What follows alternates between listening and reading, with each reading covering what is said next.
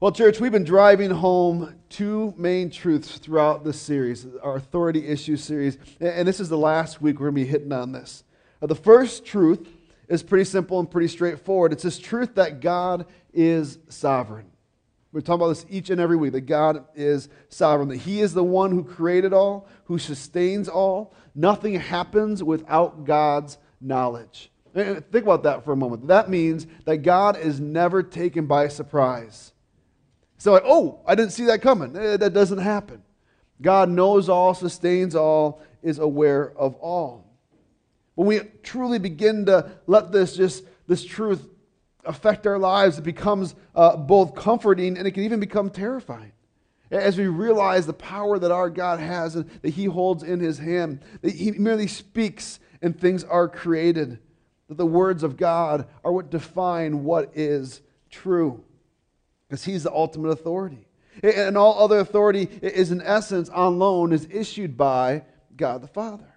And so we've been talking about the different arenas in life. We looked at how parents have authority over their children. And really that's why we have that authority, for no other reason, but it's been given to us by God to have authority over our children. We talk about husbands are given the authority to lead through service of their wives, through serving their wives and their families. We talked about in the church how pastors, elders, and deacons and other leaders have the authority to lead in the church. We also looked at how brothers and sisters in Christ, we have authority in each other's lives, that we're to submit to one another, that we should open up our lives to other brothers and sisters in Christ and be willing to hear a hard word, but a loving word, if there's an area in our life where we've gone astray. We've learned about how last week we're to be subject to our bosses, or if you're in school, to our teachers for the Lord's sake. And we're going to kind of continue on in that vein. Romans 13:1 says this, "Let every person be subject to the governing authorities, for there is no authority except from God, and those that exist have been instituted by God." Again, this is both a comforting and a terrifying thought when we think about the true sovereignty of God, that He has established all governing authorities and that we're called to be subject to them. When we stop and think about some of the governing authorities that we're aware of, we begin to very quickly probably think of some of their faults and some of their shortcomings, and we begin to wonder, how can God have allowed these governments to hold the place they do? But we see pretty straightforward, let every person be subject to the governing authorities. And if God's the one who's established these, that means that ultimately any authority issue we have with our government is truly an authority issue that we have with God, right? Because God is sovereign. So that's point one we've been driving home, that God is sovereign. The other truth that we've been driving home is that you, like me, like the guy next to you, like that person over there that you're seeing across from across the room, we all have issues. We all have authority issues. If somebody didn't get it, you can turn and let them know. Start with yourself. Say, hey, just so you know, it's okay, I have issues. Go ahead, you can turn and tell your neighbor that and tell them, hey, if you're not willing to accept it, you have issues. This is the last week we're going to do this, so get it out of your system. If there's someone that you've been wanting to tell this to, get up and go sit next to them, introduce yourself, and let them know that you have issues. Hopefully you can say something along the lines of, I have issues, but maybe a few less than I did before. Maybe we've been able to kind of work through some of these issues and surrender ourselves to God. Because truly, as we've talked through each of these, we've seen how God has established different authorities in our life. As we've been working through these various arenas in our life, today we're going to look at the arena of our community. Specifically, we're looking at what are the authority issues that we have with our government. And how do we deal with those? I know some of you just thought, so we're going to talk about religion and politics all on the same Sunday. Awesome. I'm so glad I'm here. If you're a visitor, we're so glad you're here. We really are. Meadowland is a safe place to ask questions. It's a safe place to talk about religion and politics. So we're not quite going down that road. But we're glad you're here. It truly is a safe place to ask those questions, and we encourage you to do just that. Even if you don't believe what we believe, you're welcome in this place. So do you have any authority issues with the government? So who are we talking about? That there's federal, there's state, there's local. Yes, we're talking about all of it. Do you have any authority issues with the government that God has placed over you? Do you have any issues obeying any of the laws of this land? Are there any laws that this government has, again, on any level, that you would disagree with, that you would say is against your moral beliefs, that you go as far as to say this is against the Word of God? What are your thoughts on taxes? I'm going there. What's your heart on paying them?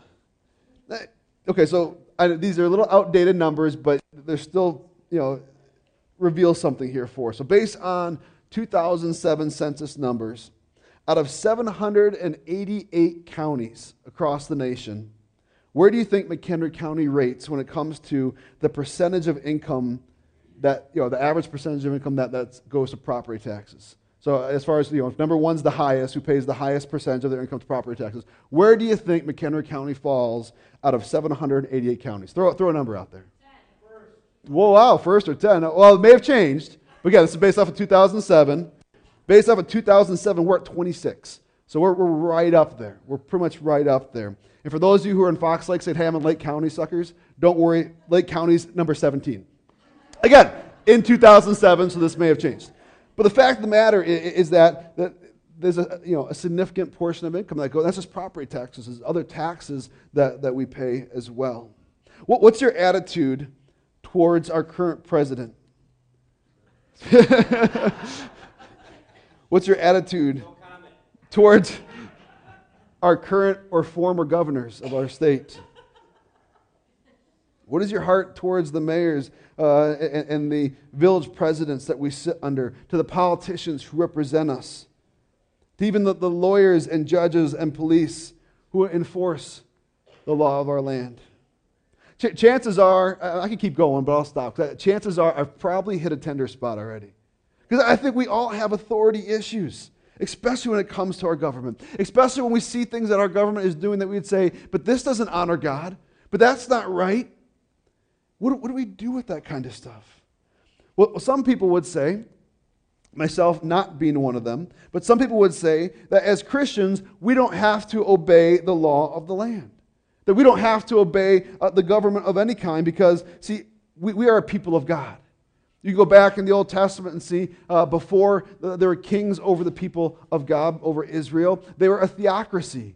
God was their God. He was their king. And there'd be a prophet who would speak to the people on behalf of God. That'd be God's voice into his nation. And they got to a point where they said, hey, all these nations around us have a king. We'd like a king, God. And he said, no, you don't want a king. No, you didn't hear us. We really do want a king. And he said, no, you don't want a king. And they continue to press the issue. And finally, okay, I'll give you what you're asking for, but trust me, you don't want this. He's going to send your sons off to war, and he's going to tax you and all that. You get through 2 generations of a king before the whole thing just falls apart.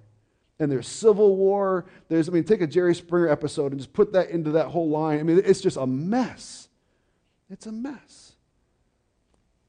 And so some people would say, well, we used to be a theocracy, and that's what we're still supposed to be, is a people under God. If we go to 1 Peter chapter 2, we're referred to as a royal priesthood, a holy nation. Peter will go on to say that we're sojourners, we're aliens in this land, we're citizens of heaven. And some would wrongly interpret that to be, okay, so that means we don't need to follow the laws of this land. But we do. So the question we ask ourselves is, how do I live as a follower of Jesus in light of the current ruling government? Whichever government that is. In the government that I'm under, how do I live as a follower of Jesus? And people have been asking this question for a long time. That's part of the reason why Peter is addressing this question in 1 Peter chapter 2. If you got your Bibles, go ahead and open them up. 1 Peter 2 is where we're going to be here for the rest of our time this morning. 1 Peter chapter 2, we're going to begin in verse 13. It'll be on the screen as well. If you want to go digital, turn on your Bible. We definitely encourage that too. Any way to get the Word of God in front of you. 1 Peter 2:13. And this comes after Peter has just talked about how we are a holy nation.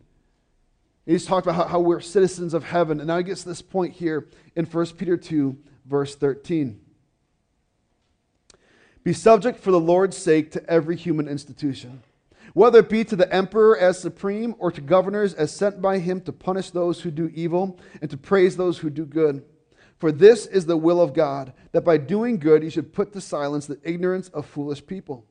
Live as people who are free, not using your freedom as a cover-up for evil, but living as servants of God. Honor everyone, love the brotherhood, fear God, honor the emperor. It's pretty straightforward stuff, right? Peter doesn't beat around the bush. He's getting right to it. Be subject to every human institution, he says. If we build off of Romans 13, or the verse I began in this morning, this is the Apostle Paul writing this, and he says something very similarly. You can keep your thumb at 1 Peter 2, we'll come back to that, but Romans 13, 1 and 2, and then jumping to verse 7, tell us this. Let every person be subject to the governing authorities. Sounds familiar. For there is no authority except from God, and those that exist have been instituted by God. Therefore, whoever resists the authorities resists what God has appointed, and those who resist will incur judgment. Pay to all what is owed to them, taxes to whom taxes are owed, revenue to whom revenue is owed, respect to whom respect is owed, honor to whom honor is owed. So based off of these passages, how are we to live under the current ruling government? Well, a straightforward answer that both Paul and Peter are unified in, they're giving us, is subject yourself to your government, pay your taxes. All right, let's pray. I'm just kidding. A little more than that. We'll unpack that. But we need to begin there. I mean, it's pretty straightforward. It's pretty. There's no hidden mystery in here. They're saying, subject yourselves to the ruling bodies. Well, hang on, Steve. Our government's a mess. Our government's not pursuing God. Surely what they really meant to say here, when they were inspired by the Holy Spirit to write these, is follow the governments that follow God. But they don't. They say, subject yourselves to every human institution. Subject to the governing authorities. So any form of government, what if we were a monarchy? Would they still say the same thing? What if we were under a dictatorship? Would they still say the same thing? Yeah. Subject ourselves to the governing authorities. We need to realize that when both Peter and Paul, Peter wrote Peter and then Paul wrote Romans, when they wrote this, they were under the authority of the Romans. That they weren't, in one sense, a free people at that time. The Jewish people would have been under the rule of the Roman Empire. And we talk about opposition in our day and age. They would have lived at a time of severe opposition. From 54 to 68 AD, Nero was the emperor of Rome, and he was known for inflicting torture and persecution upon the Christians. People were losing their lives because they claimed Christ was the Messiah. Growing up Jewish in that culture, you would have known that you don't have the authority to rule yourself. Yes, they had their laws and all that, but if they wanted to see anything carried out, they had to go to the Romans and say, hey, here's what we've done. We want you to back this up. That's why you see when Jesus, in the steps to the cross, is brought before all these different councils, that's what they're doing. They're bringing him before the Jewish council and saying, all right, he's a blasphemer, we need to crucify him. But they don't have the power, the authority to carry that out. So they go to the Roman courts. Okay, hey, here's this guy, here's his charge. And that's where they send him back, saying we find nothing wrong with him. But they keep on pressing the issue until finally he ends up on the cross. They would have known this process where a Roman soldier could have gone up to you and said, you're going to carry my bags and you're going to walk with me. Even if it was the exact opposite direction. If you're familiar with the story about, if someone asked you to walk a mile, walk two. That would have really hit home for the audience that heard that, because that was a process where, hey, you could have been late for your own wedding going one way, and if a Roman soldier said, hey, carry my gear a mile the other direction, you would have to go.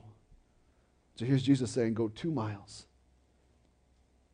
But so anyway, they live in a time where there is oppression and persecution. And within this context, through the inspiration of the Holy Spirit, both Paul and Peter, right, that we're to be subject to the governing authorities, to every human institution. See, in our immediate culture, in the U.S., the majority of us, we're not facing this level of conflict with our government.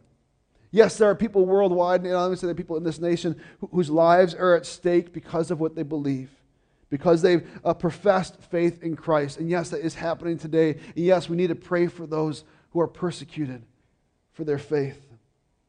But in our daily context, in our cultures, we're not facing this level of opposition. So if they can under that level of opposition and say, hey, here's how we're to live, that should kind of perk up our ears a little bit and say, okay, maybe we can do this too. Maybe there's something to this. There's still many challenges and conflicts, I'll agree, within our own government. If I could just hit on some real quick here.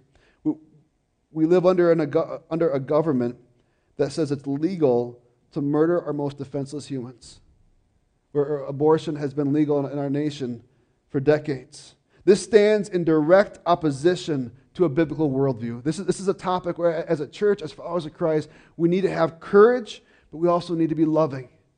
We need to have the courage to call it what it is, sin. That it is murder. It's the taking of a life. But we also need to be loving.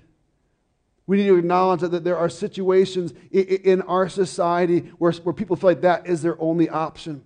We need to do the hard work of letting people know there are other options. That there's a ministry here in McHenry County called First Way Pregnancy Center. And we've talked about them before. I absolutely love their heart. They want to take the issue of a crisis pregnancy and they want to take the crisis out of it so that you don't feel the need to take the pregnancy out of it. And they walk along ladies who find themselves in those moments of a crisis pregnancy. This is something else in this generosity series that we're going to try to do is walk alongside First Way and serve them in some way, in some capacity. They're on the front lines of this issue. Also, like I said, we need to approach this topic with a loving heart. And so if you know someone who has walked this road, if you yourself have walked this road, know that there is a loving and forgiving God who offers forgiveness. There is life beyond that. There is a redemption to your story. So let us be a people whose hearts break for not only those whose lives are taken, but those who feel that that is their only option. Let's be people who are engaged in that. Again, this is something that our government says is legal. Let's be involved in showing people, hey, there's other options. But you can understand how there'll be some conflict or some challenges with our government on that one. According to the Supreme Court of the United States, they say that gay marriage is now the law of the land. When again, we see this stands against a biblical worldview. We say God designed marriage between one man and one woman. We've talked about this here before, but anytime we bring this up, we need to remind ourselves that we must treat each other with genuine love and graciousness, period. So if there's someone who thinks differently than you or lives differently than you, treat them with a genuine love of God and a graciousness. As the church, we should welcome all people into the church. But we also need to stand on truth and say, yes, this stands opposed to what God has designed. The topic of immigration is a sticky one. The law says one thing. Those who are charged with the job to enforce it many times are left feeling like they must do another. Well, what does it look like to subject ourselves to the government in any aspect? Well, how do we engage with someone with this topic of immigration? If you're in a relationship with someone who's here in this country legally, what would your advice be to them as a follower of Christ? These are not easy topics, my friends.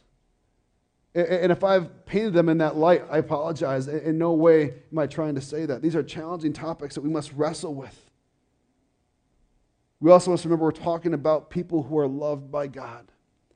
And so I walk through these three topics here just to make the point that yes, there's still many challenges and conflicting interests when it comes to subjecting ourselves to our government.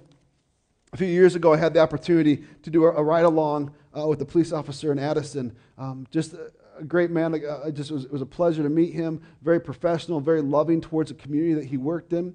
And we did the graveyard shift. It was probably about midnight, 1 o'clock at night, and we're just driving along. All of a sudden, you see someone who's clearly speeding and pulls them over. Now, I'm sitting in the squad car. He gets out and very quickly kind of comes back to the car, and the person drives on their way. And for no reason, I don't want to explain why, but I have enough experience to know that usually getting tickets don't go that fast. So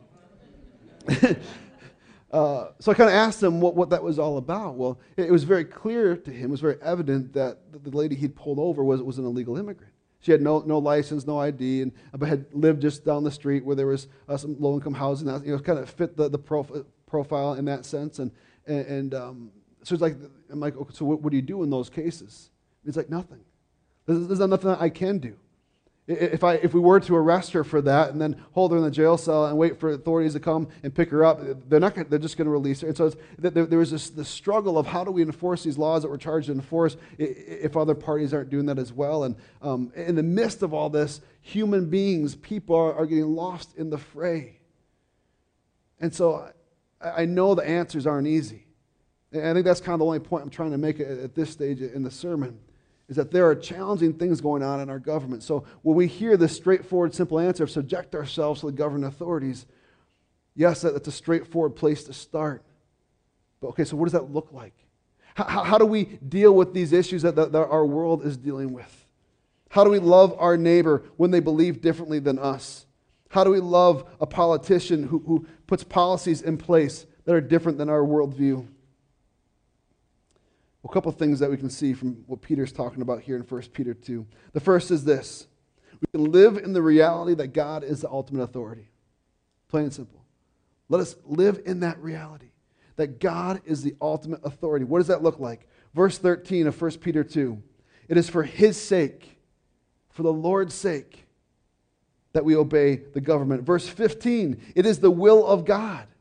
For this is the will of God, that we obey the government. We need to acknowledge that God has called us to this point for His sake, for the Lord's sake, because it's His will that we should follow our government. We are not God. We don't know fully why He calls us to this, but we get a little glimpse of it in 1 Peter 2:15. For this is the will of God, that by doing good you should put to silence the ignorance of foolish people.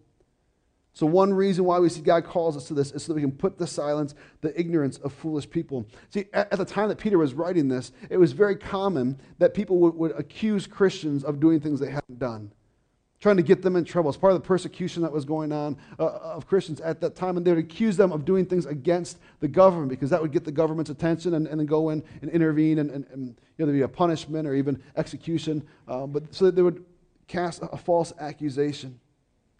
In essence, what God's saying here is the best defense to a false accusation is a life of integrity. If you're following the law and they accuse you against it, your life will show for what it is. And they'll see that, hey, this doesn't hold water. You will put to silence the ignorance of foolish people. Church, the best way to stand up to the accusations of the enemy is to live a life of integrity. Remember we talked about this a little bit last week. The integrity is being the same in private as you are in public. I just want to encourage you, church. I want to encourage you to stand strong when the cost is small and insignificant. Hear me on that. Stand strong on integrity when the cost is small and insignificant. We have a extended warranty plan on our cell phones, my wife and I, mainly because we have 3 kids.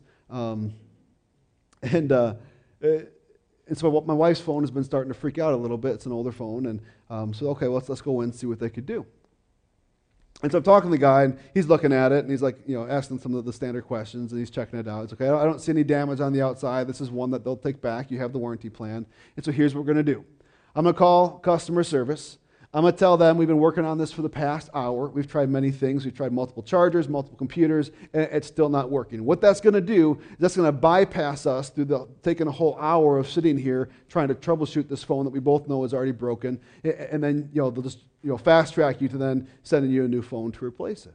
Are you okay with that? I mean, even use the term, we'll have to do a few white lies, but this is why we're doing that. Instantly, I mean, these things hit you out of the blue. Okay, here's someone asking me to sacrifice my integrity to save an hour. It wasn't just my time, it was his time as well, and I acknowledge that. And for a split second, it's like, that would be convenient just to get this done with. It's tempting. Well, what's it matter? We know the phone's broken. We've been, we kind of dragging our feet on this. It's been months and months of, basically in the middle of a call, it tries to FaceTime. It's just weird, and we know it's broken. But is it worth my integrity? And so, by the grace of God, I stood strong. I said, you know what? If it's something I can do at home, if they'll walk me through it, just give me a number and I'll call it. But I don't have to waste your time. And so, just a small little example. But let us stand strong in the small, insignificant ways when it comes to our integrity, because that will prepare us for those moments where there's a large cost on the hand. It's one thing, okay, just saving an hour here or there. You said it doesn't cost us much. There's another time where This is before all that. But if you know anything about taxes and how they work, pastoral taxes just get funky. I mean, they're just kind of all messed up. And honestly, it was probably about 4 or 5 years as a pastor before I actually met someone who understood them correctly and could actually show me, here's what you need to do, which unfortunately revealed I've been doing it wrong for all those years up until that point. And one of the ways I figured this out is I'd use kind of those, like one of those TurboTax programs. You can do your own taxes and put in the information, and you answer all these questions, and it spits out a number.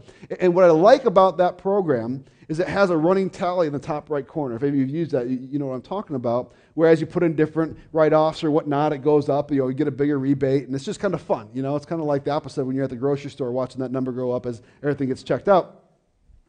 And so this number is going up, and it was actually probably one of the larger tax returns that we would have had. It was getting into the thousands. And I'm like, this is awesome. We get a lot of our funds back. And then it got this one section, this one line of questions that kind of caught my eye. I'm like, oh, wait, this is what so-and-so is talking about. This is the right way to file my taxes as a pastor. And I had to check this one box. And I check the box, and I keep on going. And all of a sudden, I stop and I realize the number's still about the same. It's still about the thousands, and it's still kind of about the same number. But there's this funky, odd sign that was put at the front of it. This dash that, the color changed too. And I think I know what that means, but I don't want to believe what that means. I mean, one little box, a little check mark in that box, and we went from receiving thousands to owing thousands. It was almost the exact amount, but flipped on the other side. Man, that would have been a costly test of my integrity right there. And it would have been so easy just to unclick the box. And I'll be honest with you. You can go back through the system. I went back and I unchecked the box just to see the difference. I'm like, no, okay, check it again. Ooh. Uncheck it. Okay, that looks good. Oh, no, but I need to check it because this is the truth. This is what's honest. And the only reason beyond the grace of God working in my life, I was able to do that is if we look at the small steps of integrity, if we stand strong in those will empower us to stand strong when the cost is significant. So let us be people who are the same in private as we are in public. And I know that's a work in progress. If you've already failed in that area, there's areas that I failed in that. Begin today anew. Seek forgiveness where it's needed. As Christians, we're not perfect. We're forgiven. And so when we do fail, if you want to show integrity in your failure, repent, seek forgiveness, and then stand on what's right going forward. So let us live in the reality that God is the ultimate authority. Let us live in the reality that we are free in Jesus. Peter goes talking about God as the ultimate authority. Then he goes talking about how we are free in Jesus. 1 Peter 2:16. Live as people who are free, not using your freedom as a cover-up for evil, but living as servants of God. In Jesus, when we trust in Him, we say, Jesus, I believe you are God. I believe that you laid down your life on the cross as a payment for my sin, for my mistakes, the ways that I've gone against the will of God. If you're familiar with the Old Testament at all, you had the people of God who, when they sinned against God, when they went against Him, they would offer a sacrifice. Blood would be shed, and that would pay the price for that sin. But that was never a sufficient answer. And so ultimately, God provides Jesus, who will be a sufficient sacrifice. So when we trust in Him, it's that I believe you're God. I believe that you are perfect. That when you laid your life down on the cross, it's an atoning sacrifice. It pays the price for my sin. So that when God looks at me, He sees perfection. He sees a forgiven child of God. So when we trust in Jesus, we are free from the weight of our sin.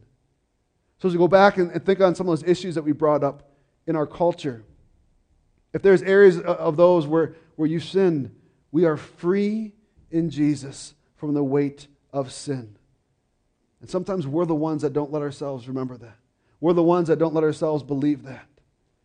If you've confessed your sin before God, you are free from the weight of that sin. We are also free from the law. Well, Steve, hang on a second. You just said we have to follow. Just stick with me. Stick with me.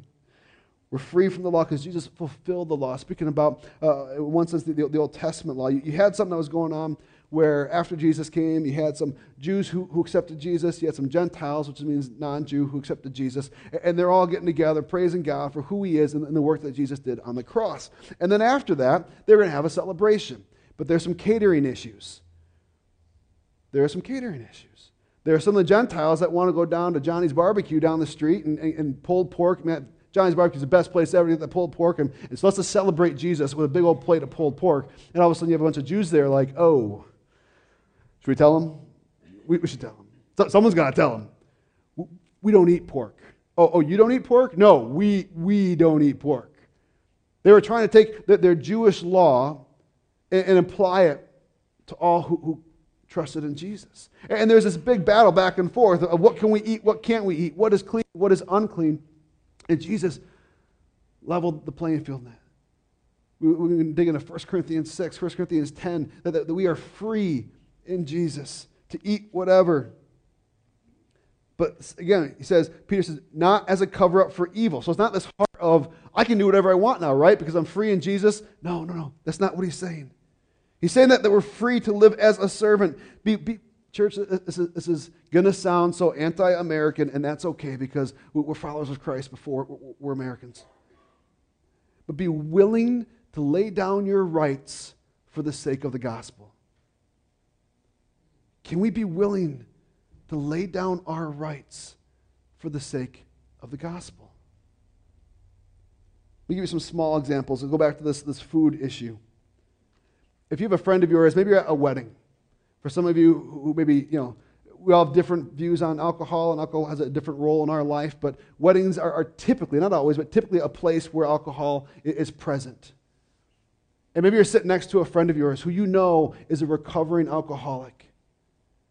And you think to yourself, you didn't think about that first. You're talking to your date, you're like, hey, you know what, it'd be a great place, we got a hotel for the night, we can have some drinks, we don't have to worry about it. It's just, I'm looking forward to that. Then all of a sudden you go and you find that you're sitting next to this friend of yours who's a recovering alcoholic. Are you going to sit there and take your drinks? Or are you going to say, hey, for the sake of my friend, I don't want to cause them to stumble. So am I free to have a drink? Sure. But does that mean it's helpful? Does that mean it's useful? No. And so I'm willing to lay down my right to a drink for the sake of my friend. Again, maybe there's a Jewish family in your life who are practicing Jews and they don't believe that Jesus was the Messiah, and you invite them over for dinner because you want to build relationship with them. And you want to be able to speak truth into their life. You want to get to know them and see their heart and share the gospel with them. Do not order pork. Because they're going to walk in and like, do they even care? Do they even care about me? So is it okay to have a barbecue sandwich? Yes. We are free in Jesus. Thank God. But is it helpful to invite our Jewish friends over and sit down with a pig roast? No. So let's be willing to lay down our rights. We actually see this a couple times where Paul, not only was he Jewish, but he was a Roman citizen. But he didn't flaunt that like, hey, here are all my rights as a Roman citizen. There were times where Paul would be imprisoned, and if he would reveal the truth of the fact that he was a Roman citizen, they had more rights than the average person in any area that was under Roman rule. And so he could have almost pulled out his get-out-of-jail-free card. But he didn't always do that. There were times, and the times he did, it was when it was for the sake of the gospel. Because he was willing to go to jail and share the gospel there. He was willing to stand before leaders and rulers and share the gospel there. But there were also times where to pull that Roman citizen card, it then gave him an opportunity to share the gospel with more people.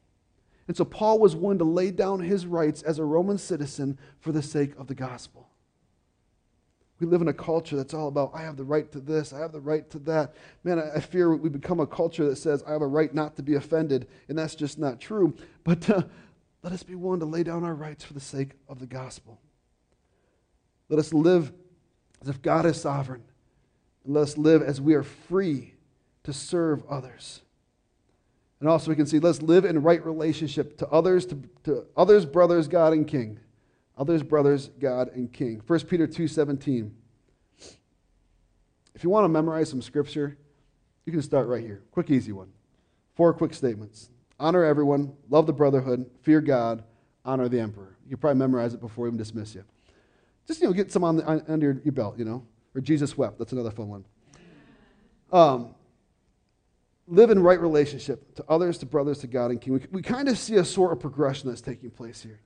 Peter's talking about, okay, so everyone across the board, that includes our government leaders, policymakers, enforcers. Honor everyone. This means all people. Again, the extent at which that plays itself out may vary, but we should show each other honor. We can ask this question. I'm going to ask this of myself. Are my actions, are my words, are my jokes, are my Facebook postings, are these honorable to others in this world, in my culture? We're called to love the brotherhood. This is referring to brothers and sisters in Christ. We're to relate to each other in the church differently than we would relate to the rest of the world. Why? Because we're family. I'm sorry, that might be one of the hardest truths you hear this morning, but we're family. As brothers and sisters in Christ, we are family. There are things I will do for my sister that I won't do for others because she's family. Even when I don't like her sometimes, I'll still do those things for her because she's family. You can't pick on her. That's my sister. Well, I can pick on her. I'm her brother. But with this a different relationship. And we are family in Christ, and so we should love one another and have a greater relationship. Fear God, he says. Honor everyone, love the brotherhood, fear God. There's only one God, and he is the only one appropriate for us to fear. We've talked about this before in a past series. It's not the kind of fear and dread where we're afraid that he's going to kill us, but it's an acknowledgement of his power. And because of who God is, we have no need to fear man, whether they be rulers or kings or anything else. But then finally, Peter throws down this last little bit. Honor the emperor. Honor the king. Honor the president. Honor the rulers that are over you. One of the ways I think we can do this is something that I came across the other day. This is just a good reminder that we live in a democracy. We live in a government setup where we have a voice, where we're able to be involved, to be agents of change. We're not under a monarchy or a dictatorship. So there's opportunities we have to speak up for change. Let us be a people who honor others, who love the brotherhood, who fear God, who honor the emperor, the person in leadership, by attacking the policies and the ideas and not the person. Let us attack the policy and ideas and not the person, because we are called to honor one another. One last question I want to throw out there before we wrap up. You might be thinking about, okay, Steve, so we haven't really addressed the elephant in the room. How do we subject ourselves to these authorities who aren't pursuing God? Is it ever okay to have biblical civil disobedience? That just sounds cool to say. Biblical civil disobedience. Is it ever okay? Is that ever okay? At times, yes. Yes, it is. And we see that, one example of that in Acts chapter 5, verse 27 through 29. And when they had brought them, this is basically you have that the council of the high priests are bringing some of the apostles before them, in essence, to stand trial. When they had brought them, they set them before the council. And the high priest questioned them, saying, "We strictly charged you not to teach in this name, yet you have filled Jerusalem with your teaching." Hey, we've been here before, guys. We've brought you in and we said, stop talking about Jesus. Okay? Stop. And then we let you go. And here you are back again. And you know what the charge is? You've been talking about Jesus. You've been filling all Jerusalem with the teachings on Jesus. And you intend to bring this man's blood upon us. Whether those were their actual claims that they were making, I wonder if that's more their own guilt speaking as they realize that they were the ones who put Jesus to the cross. But Peter and the apostles answered, "We must obey God rather than men." We must obey God rather than men. So when there are cases where our government is calling us to go against the Word of God, not simply laying down our rights, but go against the Word of God, then by all means, yes, I will encourage civil disobedience in those cases. If our government were to say it is illegal to share the gospel, I'm sorry, I am now a criminal. And I will not back down from that. Let us stand on God's word. And if we're going to do that, God calls us to be subject to our governing authorities. So we can refuse to violate God's laws. We can refuse to follow laws that violate God's laws and commands. We can resist against a government that would command evil, but we should work through nonviolent means within the law to bring about change. We even see sometimes where the apostles would receive a punishment for their actions. And they would receive it with joy, not in the sense of, oh great, this feels awesome, but in the sense of, hey, if this is how this government's set up, then if this is the punishment for sharing the gospel, I'm sorry, I'll have to receive it because I'm not going to stop sharing the gospel. Let me leave you with this. Change begins in the heart.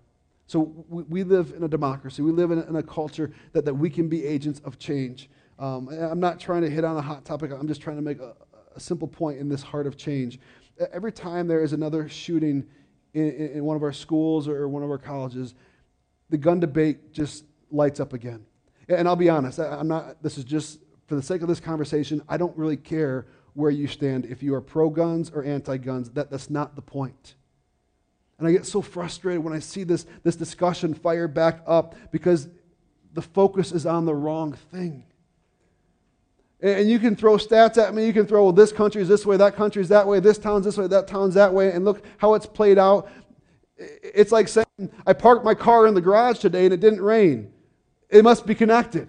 Then I left it out in the garage and it did rain, so I'm going to keep parking the car in the garage so it doesn't rain on it. There's more going on. There's other ways to inflict harm in our culture. There's other ways to take a life. And so when things like this happen, instead of looking to our government to say, okay, what are the policies you need to change? And I'm not saying that's a bad thing.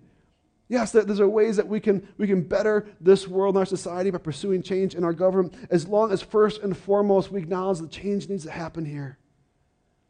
First needs to be a change of the heart. And I'm sorry, I can't change a heart. I can't.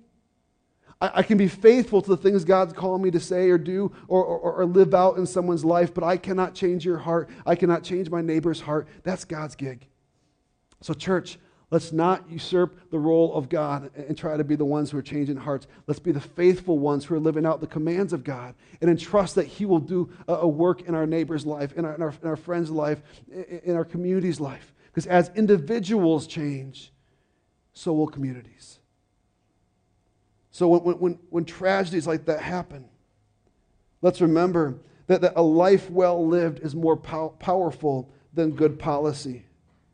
Let's have conversations about our communities and about what brings about this cause. What is the cause of this desperation that people find themselves in, where they're willing to take the lives of many? Let's be ones who are willing to proclaim the goodness of God and to show others, hey, God has changed my heart. I pray He would do the same for you. A lot of times at the end of a message, we'll pray for one another, Meadowland. And today I want to pray for our leaders. 1 Timothy 2, 1-2 says this, First of all, then I urge that supplications, prayers, intercessions, and thanksgivings be made for all people, for kings and all who are in high positions, that we may lead a peaceful and quiet life, godly and dignified in every way. So we're going to close in praying for our leaders, praying for our politicians, our judges, our police, our lawyers, our policymakers, our governors, our mayors, our president. Will you join me in a word of prayer?